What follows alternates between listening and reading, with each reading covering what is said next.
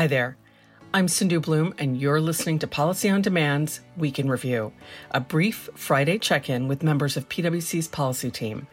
Each week, we ask someone from the team 3 questions to answer in under 3 minutes. So, if you're as focused on policy as we are, you'll want to stick around for the answers. And come back next Friday for more. Hello, welcome to Policy on Demand's Week in Review. I'm Dave Camp. What would you tell clients are your takeaways from this week? This week, Congress has been taken up with gun legislation and expanding security for the Supreme Court. It's now appropriations season in the House of Representatives, with subcommittees beginning the legislative process.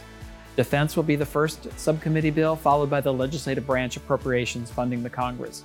Also, the Fed made a much-anticipated announcement raising interest rates. Which question related to policy did you get asked the most, and how did you respond? I'm still being asked about the viability and timing of budget reconciliation or the Build Back Better bill.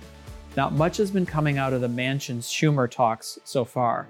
It's not clear what impact the latest inflation report did to affect those discussions.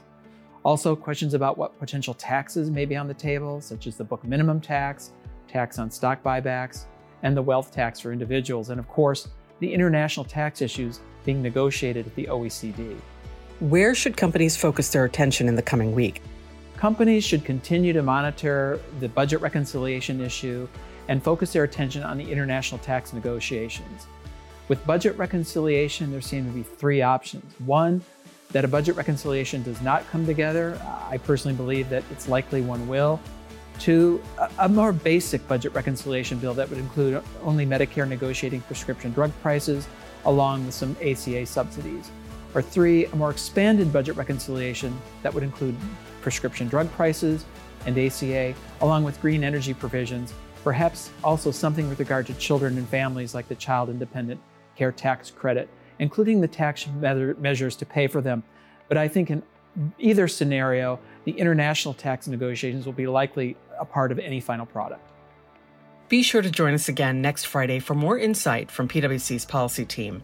And to learn more about Policy on Demand, check out the details in this episode's description. This podcast is brought to you by PwC, all rights reserved. PwC refers to the U.S. member firm or one of its subsidiaries or affiliates and may sometimes refer to the PwC network. Each member firm is a separate legal entity. Please see www.pwc.com/structure for further details. This podcast is for general information purposes only and should not be used as a substitute for consultation with professional advisors.